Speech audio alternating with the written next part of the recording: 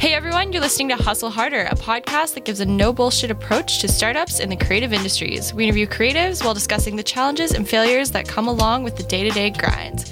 Today, we're interviewing Ria Lupton, the founder of Canadian Community Builders and the marketing manager at Rightsleeve, an award-winning marketing agency. Canadian Community Builders is a not-for-profit platform that seeks to connect and support community builders across Canada. Thanks for chatting with us today, Ria. Thank you for having me. So we'd like to take a quick second to thank our fabulous sponsors, We Create Media. That's spelled with a K and a 3, so make sure you check them out afterwards. They have been fantastic and have created our jingle and the music that you're listening to right now. So they're a pleasure to work with. Definitely people you want to check out if you're interested in producing media of your own. To start off, what sparked your idea for Community Builders? I don't have a background in community building or community management. I have a background in UX design and information systems. So when I moved to Canada, I saw that as an opportunity to reinvent myself because I've always loved community and marketing, and community management was becoming a big thing back then. Mm-hmm. And somebody took a chance on me. I became a community manager at a code school here in Canada, which is actually Canada's first code school, called Bitmaker. Since then, I've always tried to figure out venues and places where I can learn more about community management, and couldn't find a lot of those resources except online platforms or, blog articles and such. And I find as I've grown wiser and older, community is such an integral part of everything you do, whether it's you're building a business, whether you're building, an event series or whatever it is, you need to care about the community that you're building. And so I've tried to learn from places where to build communities. And I couldn't really find a lot of resources, especially with a Canadian context, because I think the way you build communities, there are a lot of overlapping things, but then there's a lot of different ways depending on which place you're in, right? Mm-hmm. And that was really the precursor behind it, because I needed that for myself. I don't have a traditional background in this, and I've really learned from other people. And what if we were able to create a network of community builders across Canada? So we really started off as a Slack platform, but I quickly realized that a community that's connected to a platform, that's not always such a great idea. So Why is that? Because if your community is strictly connected to a platform, once that platform disappears, as we've seen throughout our lifetime, not to age ourselves, Friendster and Orkut and MySpace, all of these platforms have now disappeared. So if you had a community that was super platform specific and you weren't collecting emails or any such thing, then good luck to you. What was your biggest challenge while building Community Builders in general? The biggest challenge, I would say, is having the buy-in and motivating myself and being motivated as a team, because at the end of the day, we are a volunteer-run group and we all have our day jobs. So that is the biggest challenge, as well as having the momentum and keeping it going at that pace. What I notice, what happens with community building, and when you're building communities that are not-for-profits, that are outside of the domain of your job and all of that stuff, and it's not technically a business. So those are some key challenges that we've faced over the last 3 years. So what are some tips that you have for maintaining the momentum and motivation? You need to plan. Plan for it. You need to just keep planning. And that's something that I don't claim to have known right from the start.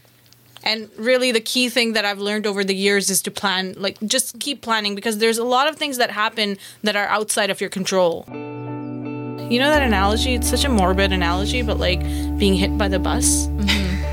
Yeah. And what if you got hit by the bus tomorrow? Knock on wood. Yeah. Everyone knock on wood. I'm not superstitious, but So kind of on that note, obviously you're a new mom. You work full-time. You have community builders. How do you balance all of this? I mean, obviously there's a lot of planning that goes into it, but on the day-to-day grind, how do you feel when you're doing all of this stuff, and how do you handle it? So the honest answer is I just do it.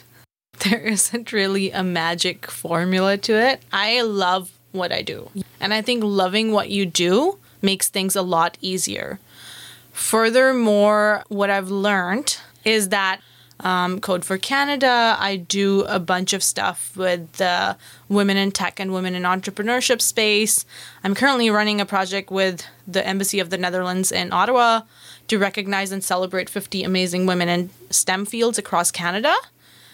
And if you see my story, you'll see that all of these places touch tech in a way or the other. And Community Builders is very in line with what I do for my day-to-day job, which is I'm a B2B marketer, but I have a very community-driven approach to marketing. So whatever I do, I try to align it within my life story. And this was not very obvious to me at the start. I felt like I was doing like 15 different things. And how I do it now is obviously I've learned how to do things more efficiently or optimize my time. I know when you look at my LinkedIn or you look at all the stuff that I'm doing now, it seems like I'm doing a ton, but I've actually stepped back from some stuff that didn't align with my life goals. Is that difficult, though, to let some things go and realize that they don't fully align, or is it sort of like relieve some stress? It is so hard because when you build communities, in a lot of ways, it feels like it's your baby, right? Doesn't matter if you started the organization or not. A lot of things that I've invested my time in, I am super proud of that, and I've always nurtured them. It was really, really hard. Like, it was 2017. I think it was right before I gave birth to Iman. And I'm not saying everybody needs to give birth to have that pause in their life, but it gave me that necessary pause to learn that I don't need to hustle in like 25 different directions mindlessly.